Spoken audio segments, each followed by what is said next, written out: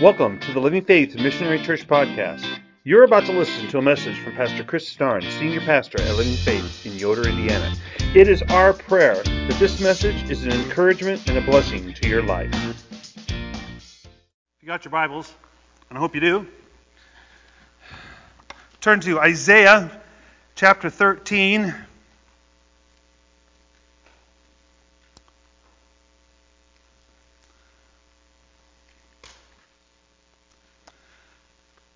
Have you ever wondered, and I know that probably many people in the world have wondered, have you ever wondered if God really sees what's going on in the world?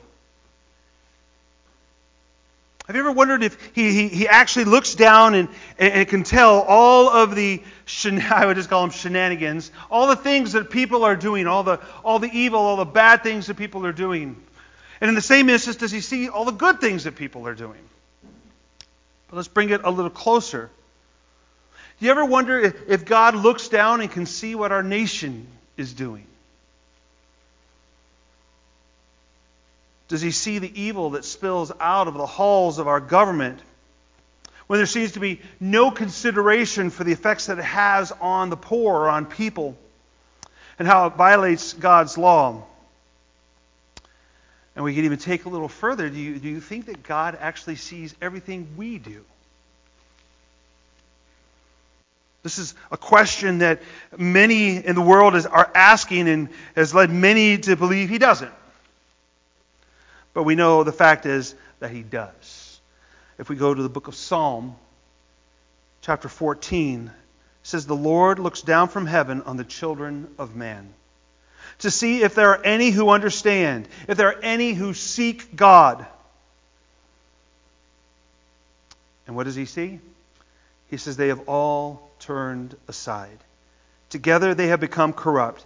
There is none who does good, not even one."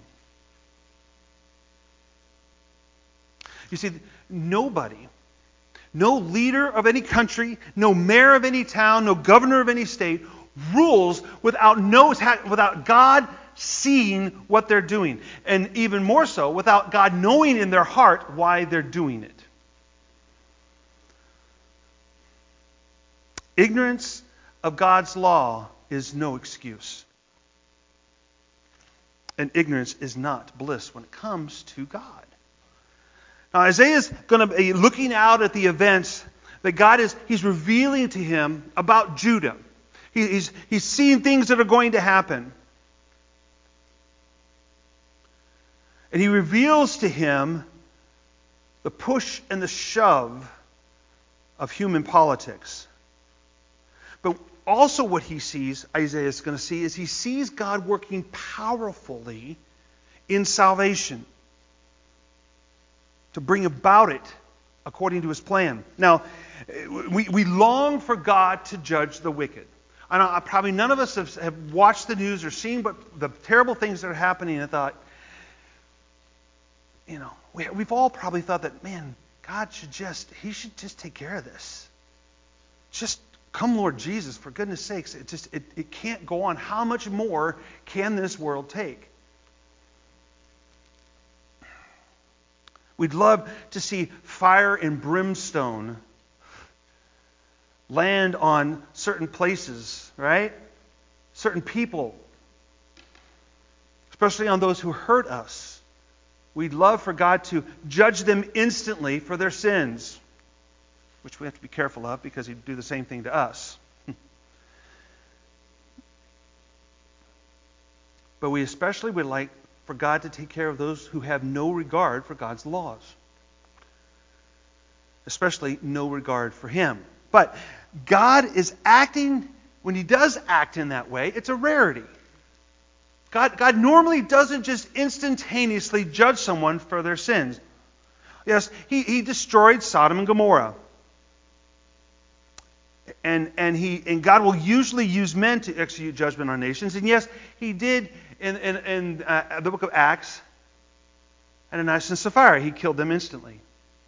But that's not normally how he acts. Normally he acts through people. He'll act through nations. He'll act through leaders to execute his judgment on the nations and on people. So let's go to Isaiah 13. Because remember, Judah and Israel, two separate nations now, and Israel, the northern nation, had been conquered by the Assyrians, and the Assyrians were constantly, coming after Judah. They were coming after Jerusalem, wanting to overtake it also, but they weren't able to. But the people were worried and they were scared who were in Jerusalem. So God reveals to them that it's not going to be Jerusalem, or it's not going to be Assyria that takes Jerusalem. It's going to be another nation. It's going to be Babylon. But even then, God is not finished. So let's look at verses 1 through 3 to begin. It says, the oracle concerning Babylon, which Isaiah the son of Amoz saw. On a bare hill raise a signal. Cry aloud to them. Wave the hand for them to enter the gates of the nobles. I myself have commanded my consecrated ones, and have summoned my mighty men to execute my anger, my proudly exulting ones. See, Isaiah had been encouraging the people of Judah to have courage. God's got this. God's going to take care of it. It's okay. The Assyrians are not going to take it. Their threats are not going to be anything. Because Assyria was not going to be Judah's problem. Babylon was. And isn't that usually how it happens? A lot of times you and I, we're worried about something that's causing us stress, or something in our life that's pushing us down, and in reality that's really not the main problem. There's something else over here that's outside of our vision, but not outside of God's. And He's using this to teach us. I mean, as powerful as Assyria was, and it was powerful, Babylon would soon be greater. Babylon is going to rise to power at the end of the 7th century BC. Jerusalem gets attacked in 3 different stages. And you can read this story in 2 Kings chapter 24. But the amazing thing about it is that also Babylon's days are numbered. We can see in 2 Kings 24, we can see the downfall of Babylon. And the Lord sent against him bands of the Chaldeans, and bands of the Syrians, and bands of the Moabites, and bands of the Ammonites, and sent them against Judah to destroy it, according to the word of the Lord that He spoke by His servants the prophets. So God's going to use Babylon to overtake Jerusalem instead of the Assyrians. But even Babylon is not free to do as they please. They too will come under judgment of the Almighty. And that's what we're seeing here in Isaiah 13. And what Isaiah does is he gives us a ringside seat to see what's going to happen. This has not happened yet. Isaiah is being revealed, God is revealing to him a future event. And this is what he says in verse 4 and 5. He says, the sound of the tumult is on the mountains, as of a great multitude, the sound of an uproar of kingdoms, of nations gathering together. The Lord of hosts is mustering a host for battle. They come from a distant land, from the end of the heavens, the Lord and the weapons of His indignation to destroy the whole land. Now, we must understand a few things about God. Sometimes God allows war. I mean, if God is sovereign and there's war, God must allow it. But there are other times that God brings it on, that God instigates it. He starts it. And the Babylonians are now going to come under judgment because all nations must bear the consequences of their actions. See, what would happen is when Israel would sin, God would withdraw His covering from them. He would withdraw His protection from them, because they withdrew from Him. And the other nations would come, whether it was the Philistines, the Moabites, the Babylonians, the Assyrians. They would come and they would conquer and they would punish Israel for what they were doing. This is one of the reasons why Assyria and Babylon had risen to such a great power. God put them there for His purpose. If we go to the book of Daniel, and Daniel was one of the first group of people who were captured in Jerusalem and taken to Babylon. This is in chapter 2, starting with verse 19. This is what David says. He says, then the mystery was revealed to Daniel in the vision of the night. Then Daniel blessed the God of heaven. Daniel answered and said, Blessed be the name of God forever and ever, to whom belong wisdom and might. He changes times and season. He removes kings and sets up kings. He gives wisdom to the wise and knowledge to those who have understanding. He reveals deep and hidden things. He knows what it is in the darkness, and the light dwells with him. See, God, he starts the seasons, he ends the seasons. He puts kings in place, and he takes them out. So what does that mean? That means, yes, we do have free elections. Got one coming up Tuesday where we can decide who's going to be in the election in November. But to be honest with you, the truth is, it's God who makes it happen. It's God who puts kings in places and takes them out of places, not us. Now, that doesn't mean we shouldn't vote. That means we should, because God is using us to fulfill his will. See, the Assyrians had been a tool of God to judge the northern tribes of Israel. And Babylon was also put there to judge the southern tribes, Judah and Benjamin. And ultimately what's going to happen, we know from history that the Medo-Persian Empire is going to come in after the Babylonians. The Medo-Persian Empire is there to judge the Babylonians. Now, in what we read back in verse 3 of chapter 13, it says God calls his consecrated ones. That doesn't mean that they are holy. Just because God, I believe God did have a hand. Remember, he puts kings in place and takes them away. Just because God had a hand in creating our country doesn't mean that we are especially blessed by God and we can do whatever we want because God's on our side. That's not what that means. That means as long as we are following God's laws, as long as we are doing God's will, yes, he will protect us. But when we ignore him, there's no guarantee that he will protect us. But those consecrated ones means that they have been set apart for a purpose. God's purpose, he had a purpose for them, as he has for every nation, as he has for all of us. Now, I want to clarify this. In the churches today, a lot of churches will preach about the fact that God has a purpose for you. And it's to make you great. You're to be great with God. And that's not true. Now, for some, maybe it is. But he does have a purpose for all of us. We all have the same purpose. It's to love God with everything we have. Heart, mind, soul, and strength. To love others. To love our neighbors as ourselves. To go, make disciples of all nations, and baptize them in the name of the Father, Son, and Holy Spirit, and to teach them. We're to love each other. We're to care for each other. We're to care for the widows and the orphans. We're to do whatever we can for those who are in need. We were at Grace and Mercy House yesterday for the open house, and just seeing the joy on the faces of the families that were there. It's amazing what we can do. So that's our mission. That's what God's purpose is for us. Mostly to worship him and to obey his laws and be his people.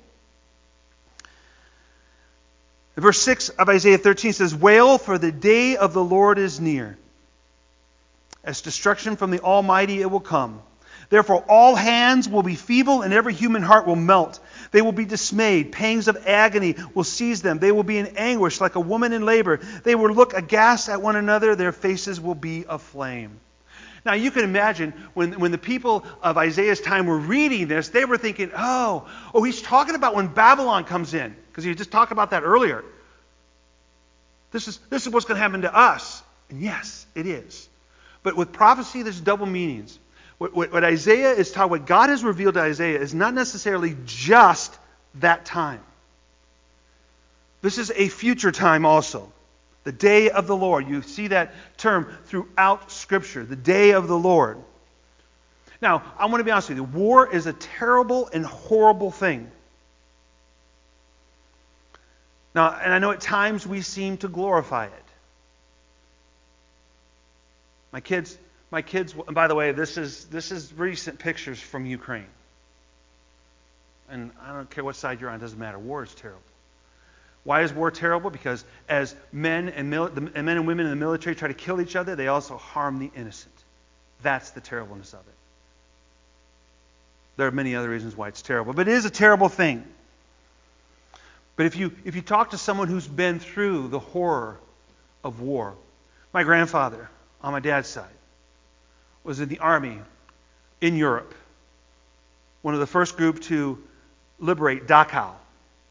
He would never talk about it, ever, because it was just too gruesome what he experienced.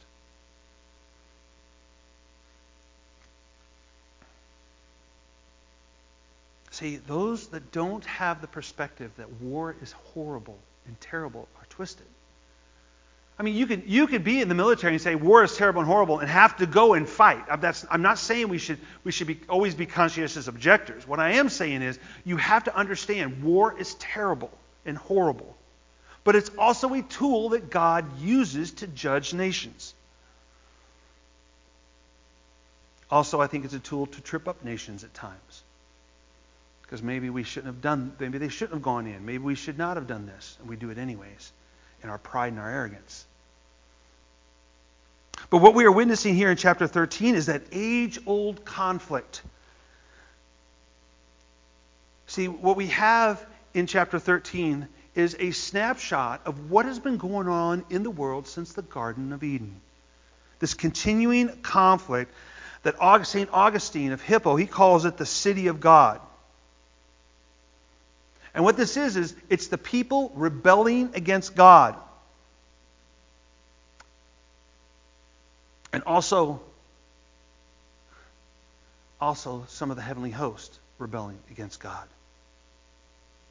We can see an example of this if we go to Genesis, when the people of the world at the time on the plains of Shinar built a city called Babylon. And they built a tower to reach the heavens. It says in chapter 11, verse 1, it says, "Now the whole earth had one language and the same words." They were all speaking one language. People kind of wonder, what was that language? Don't know. If you talk to a Jewish person, they'll say it was Hebrew, ancient Hebrew. If you talk to a Muslim, they're going to say it was Arabic. I don't think it was English, by the way. And it says, "And as people migrated from the east, they found a plain in the land of Shinar and settled there. And they said to one another, 'Come, let us make bricks and burn them thoroughly.' And they had brick for stone and bitumen for mortar." It's like a tar. "Then they said, 'Come, let us build ourselves a city and a tower with its tops in the heavens, and let us make a name for ourselves, lest we be dispersed over the face of the whole earth.'" God had told them, "Go, be fruitful, multiply, fill the earth." And what do? They all come together in one place to make a name for themselves instead of making a name for God. Pure rebellion against God. And war is a consequence of that sin. James gives us the answer to why war exists. In James 4:1, he says, "What causes quarrels and what causes fights among you? Is it not this, that your passions are at war within you?" See, what James is saying is, God had revealed to him that you and I are fighting a constant battle inside ourselves against our sin nature. We will for our whole lives. And yes, there are some sins we will overcome.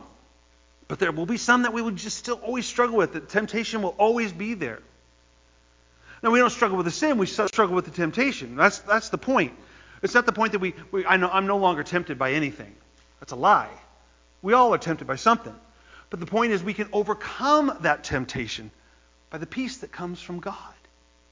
But see, if we don't have that, then what happens is as we are battling inside ourselves, we begin to battle with each other. We've all experienced this in families. What happens when you're having a bad day?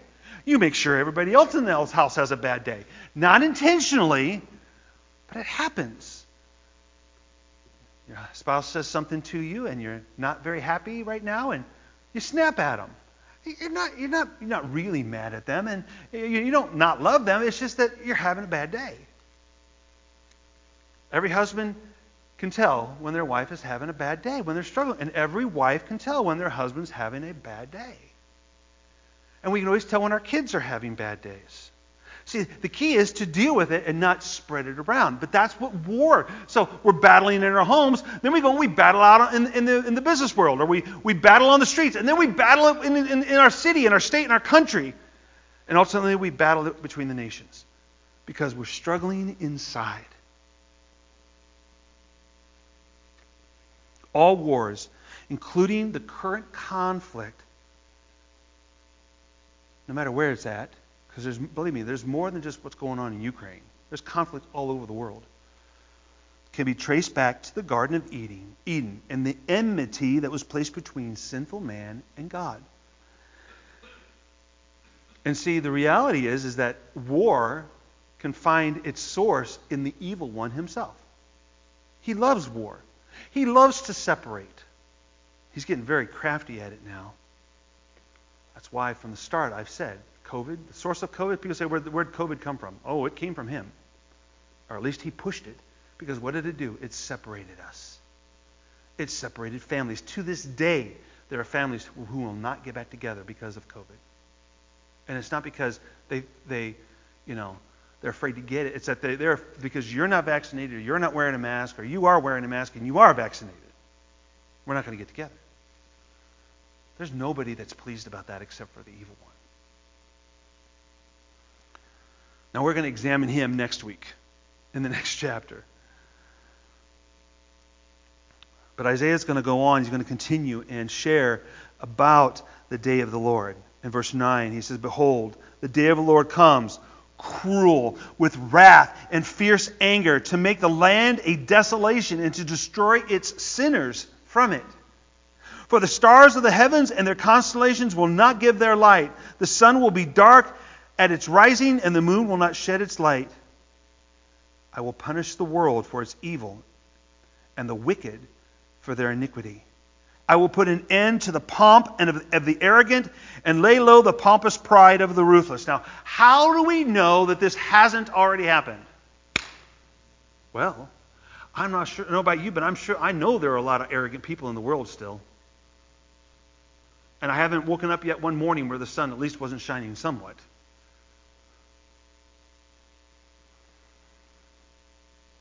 You know, it's no surprise to me that Isaiah mentioned the pompous pride of man. Human pride is an insult to God. It was pride that caused Satan to fall.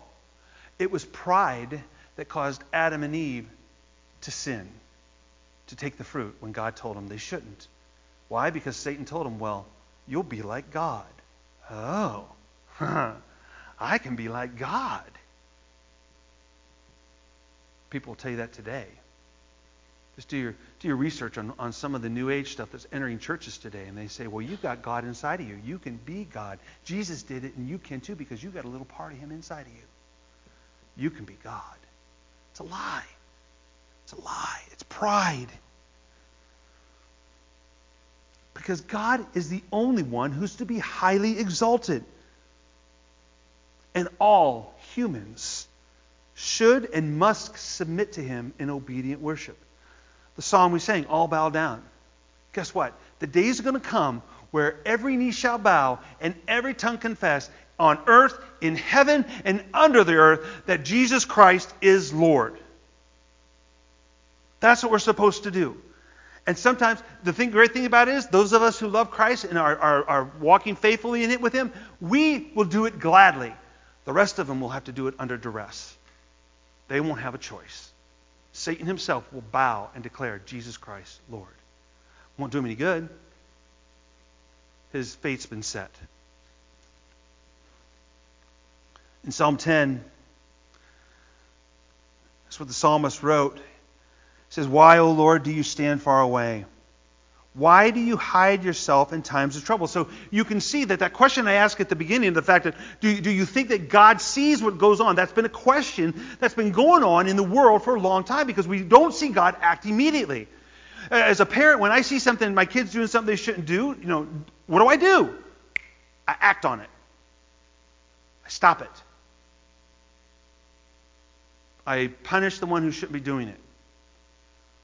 And console the one who's being hurt. The problem I'm seeing in today's society is that there are people out in the world who are hurting other people, and we just walk right by and don't do a thing about it. Watch the news and watch how many times somebody gets attacked, and there are people filming them with their cameras or just walking on by. But the psalmist wants to know, why is God hiding himself in times of trouble? In arrogance, the wicked hotly pursue the poor. Let them be caught in the schemes that they have devised. For the wicked boasts of the desires of his soul, and one greedy for gain curses and renounces the Lord. In pride of his face, the wicked does not seek him. All his thoughts are, there is no God.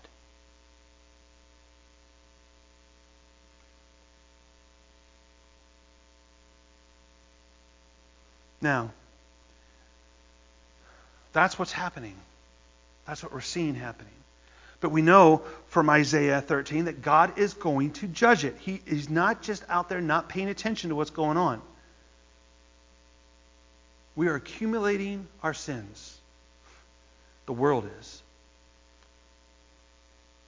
And if you know anything about some of the really ancient writings, it is believed, and especially this is a Jewish idea, that the angels are recording everything that happens. They're recording it all in the books. And those books one day will be opened and people will be judged. Now, as we're reading chapter 13, we're reading these verses about the day of the Lord. Some of these details may sound familiar to you, especially if you've read the book of Revelation. In Revelation 6, this is what God revealed to John. John says, when he opened the sixth seal, I looked. And behold, there was a great earthquake, and the sun became black as sackcloth. Remember it said in Isaiah that the sun would come up and it wouldn't shine its light? Same thing. And the full moon became like blood, and the stars of the sky fell to the earth as a fig tree sheds its winter fruit when shaken by a gale. That's a wind. See, God created a natural order to things.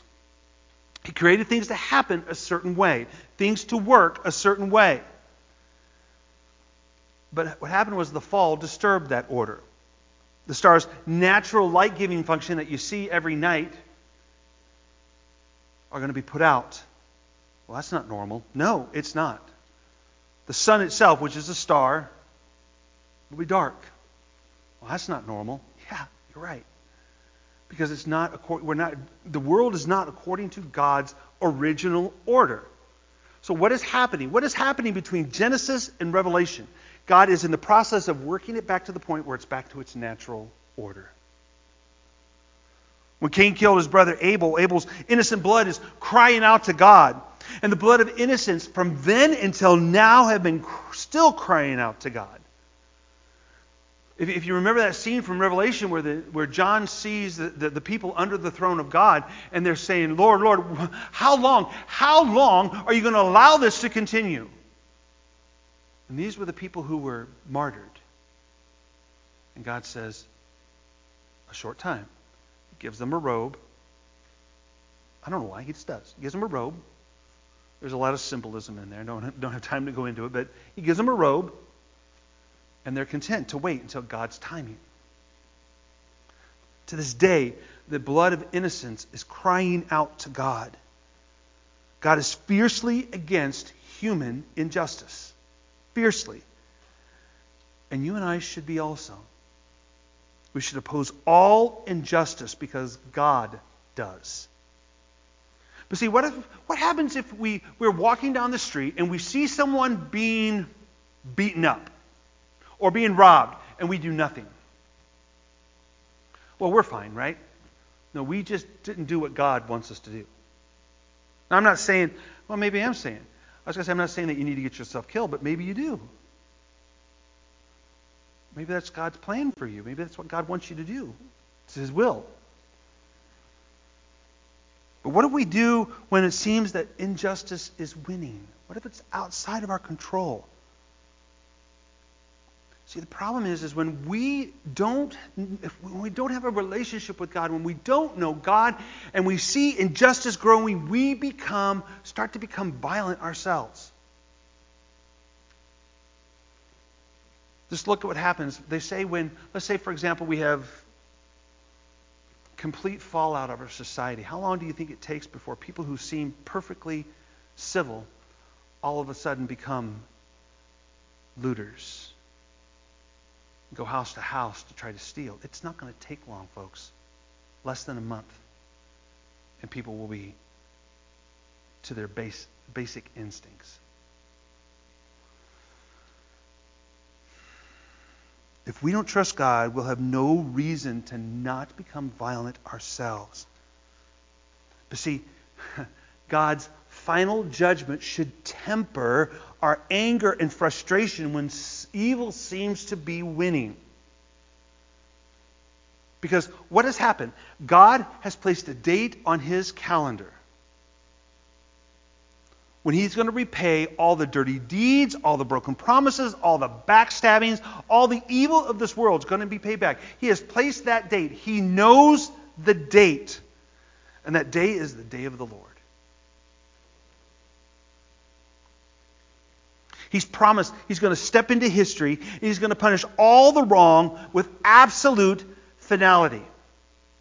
He's going to take care of it.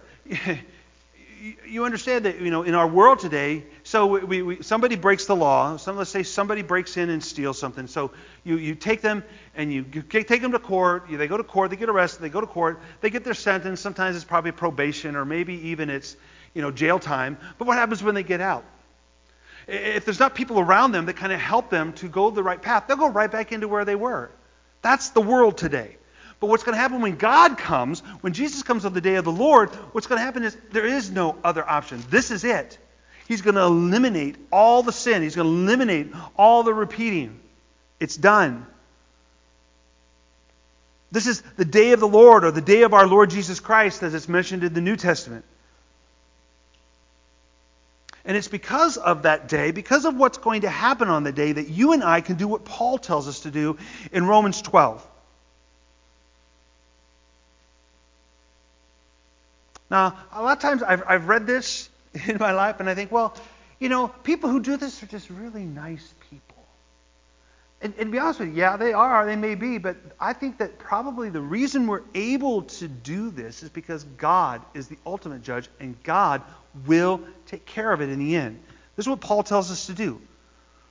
Bless those who persecute you. Bless and do not curse them. Hard to do, isn't it? Somebody is persecuting you, picking on you, doing things, saying things about you, talking behind your back. What do we want to do? I want to curse them. I want them to stop. What does God tell us to do? Bless them. Rejoice with those who rejoice. Weep with those who weep. Live in harmony with one another. Do not be haughty, but associate with the lowly. Never be wise in your own sight. That's the one that kills me. I think we have a lot of people who are smart beyond their education and beyond their wisdom. I would say, you think much more highly of yourself than you should. Or if you're a fan of The Princess Bride, I don't think that word means exactly what you think it means. Never be wise in your own sight. Repay no one evil for evil, but give thought to do what is honorable in the sight of all. If possible, so far as it depends on you, live peaceably with all. I know there are times when we need to go to war, but what amazes me is the number of people who don't even want to think about that option of peace. They don't even want to hear it. We need to go in, kick some backsides, and take names later. We need to wipe them out. Really?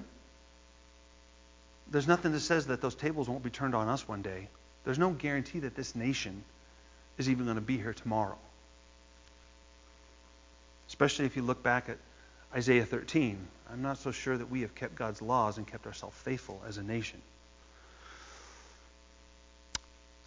Beloved, never avenge yourselves.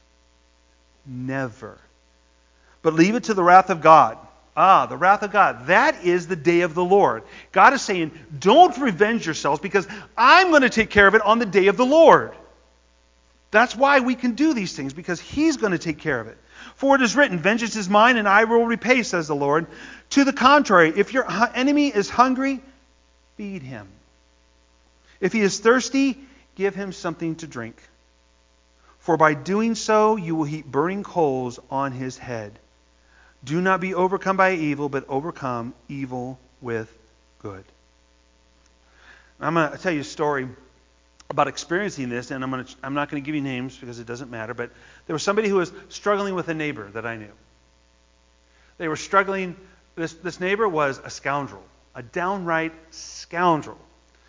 So I told this couple, I said, listen, why don't you bake him an apple pie and take it to him? Well, why would I do that? Because I think he needs to see that you're not as bad as he thinks you are, because he thinks he's perfectly in his rights to treat you that way. And as a pastor, you always got to watch what you tell people, because they'll put you on the spot, and the person says, well, will you go with me? Well, what am I going to say? No? I mean, I'm telling them to do something. I guess I better do it too. So I said, sure, I'll go with you. So pie was baked. We took it down. We knocked on the door. He didn't want to answer. He came out. He's like, what do you want? And I didn't say anything. I let the person talk, and they handed the pie to him and says, this is the pie. We made this for you. So what's this for? I said, we just thought you would like a pie. No, I really don't want it. Okay, that's fine. Just wanted you to know that we cared and we wanted to make you a pie. We walk away, we're getting halfway down the driveway, and the door opens again, and the guy says, hey, thank you. And that was it.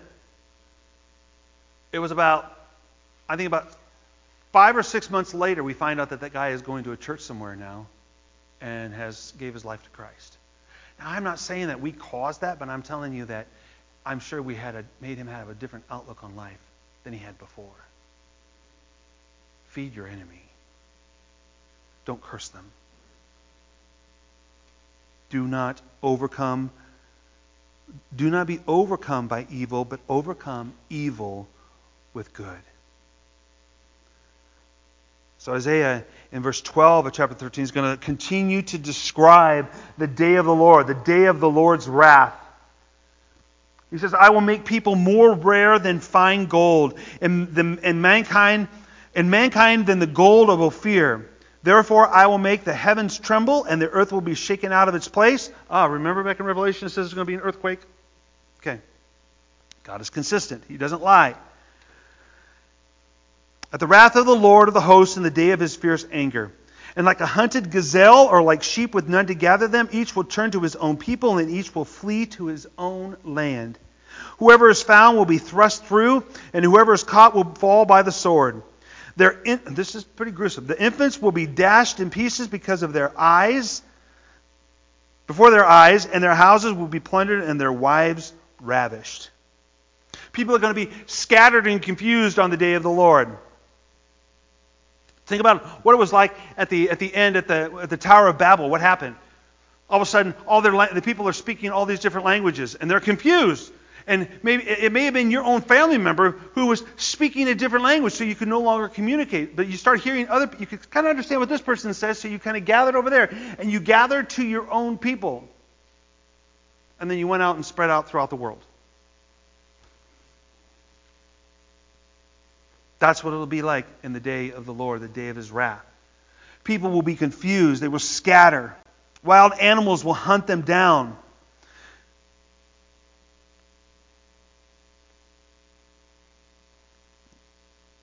And the population of the world is going to be greatly reduced.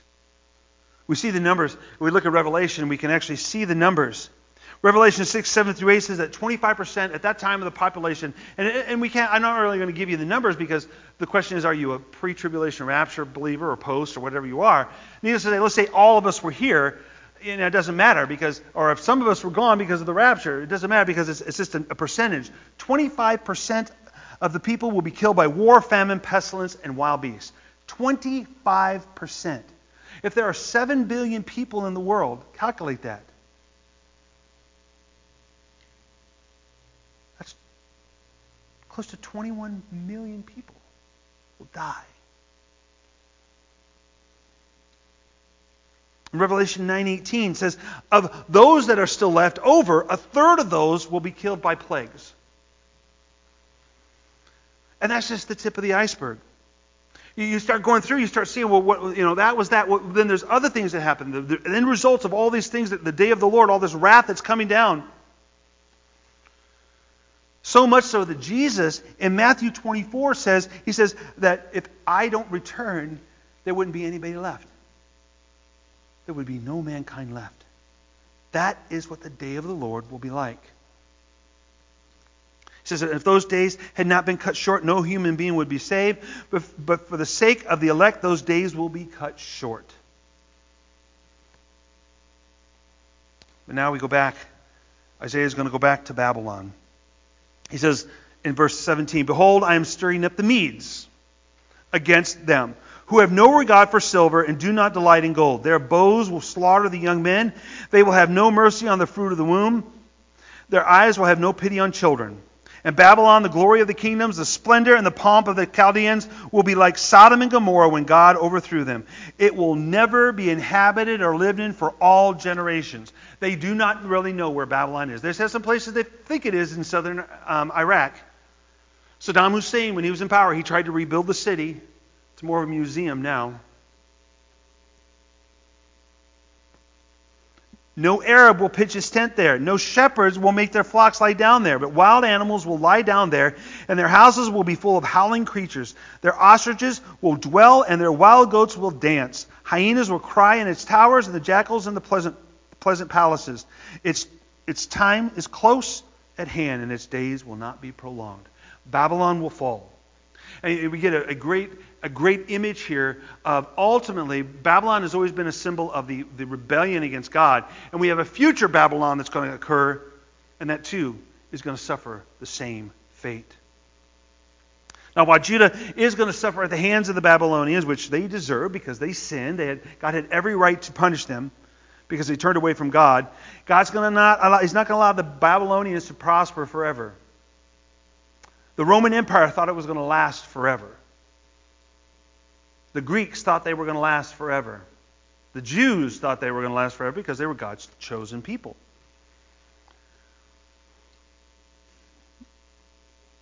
He will raise up the Medes to be his tool, and ultimately we know that the Medes will restore Israel back. Understand this. I want you to understand some things from these passages. First of all, the true character of our leaders who use their power for unrighteous national glorification. They may think of themselves as patriots, but the reality is that they are traitors against God. You must be careful. God's law trumps all other law. They're going to reap a bitter harvest of national shame and sorrow. We should see the folly in believing that we can justify how we deal wickedly with other nations. We also could do that for ourselves. We should understand there's folly in how we treat somebody who treats us unkindly. We're supposed to bless them, feed them, pray for them. God is the ultimate judge. And he is going to judge the nations. And he's going to judge the people. Not us.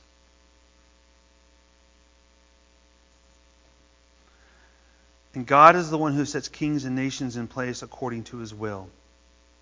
And the day is coming when his judgment is actually going to be vetted out on all evil. There's no guarantee that as a country we're going to be here. there's no guarantee that we're going to be here tomorrow. We need to follow God's law. We need, and I don't just mean the Ten Commandments. I mean, it goes deeper than that. We need to teach each other to obey everything Jesus taught.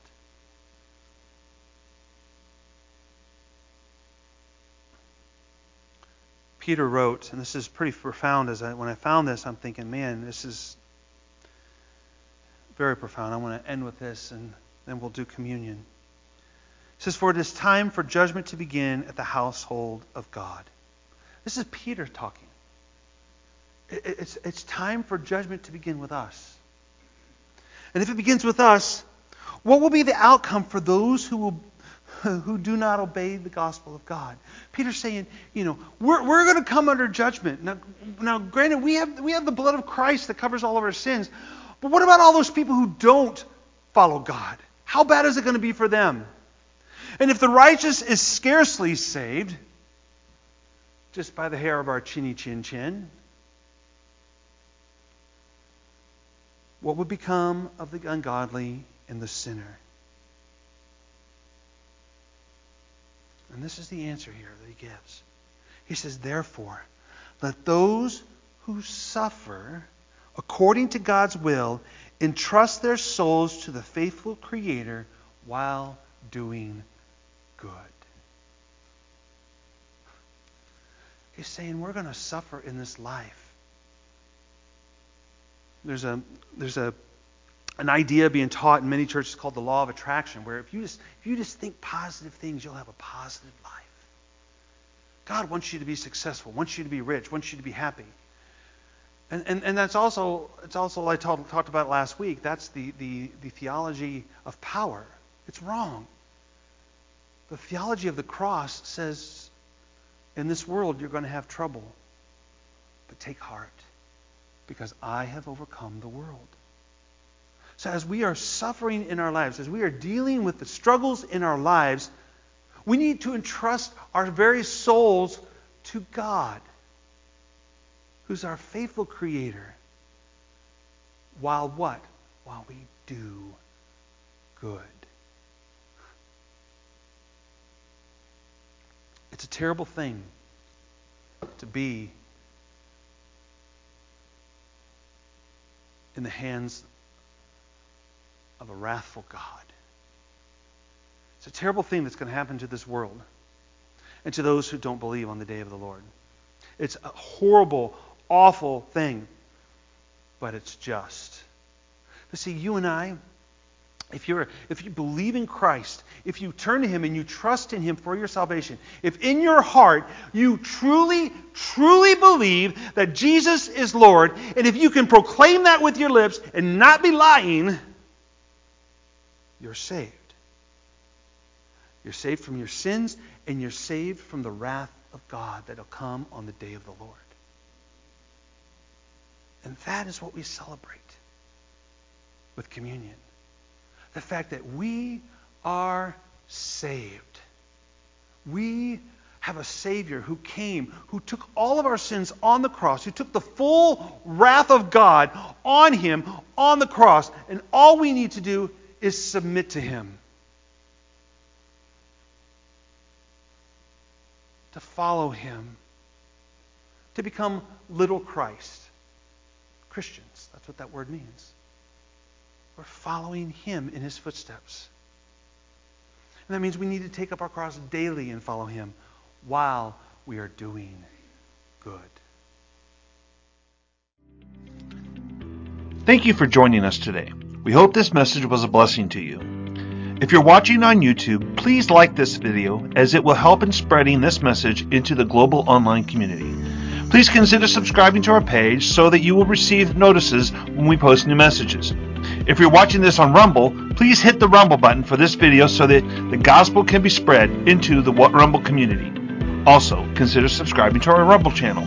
You can also listen to our podcast on Amazon Music and Apple Podcasts. We hope you have a blessed day.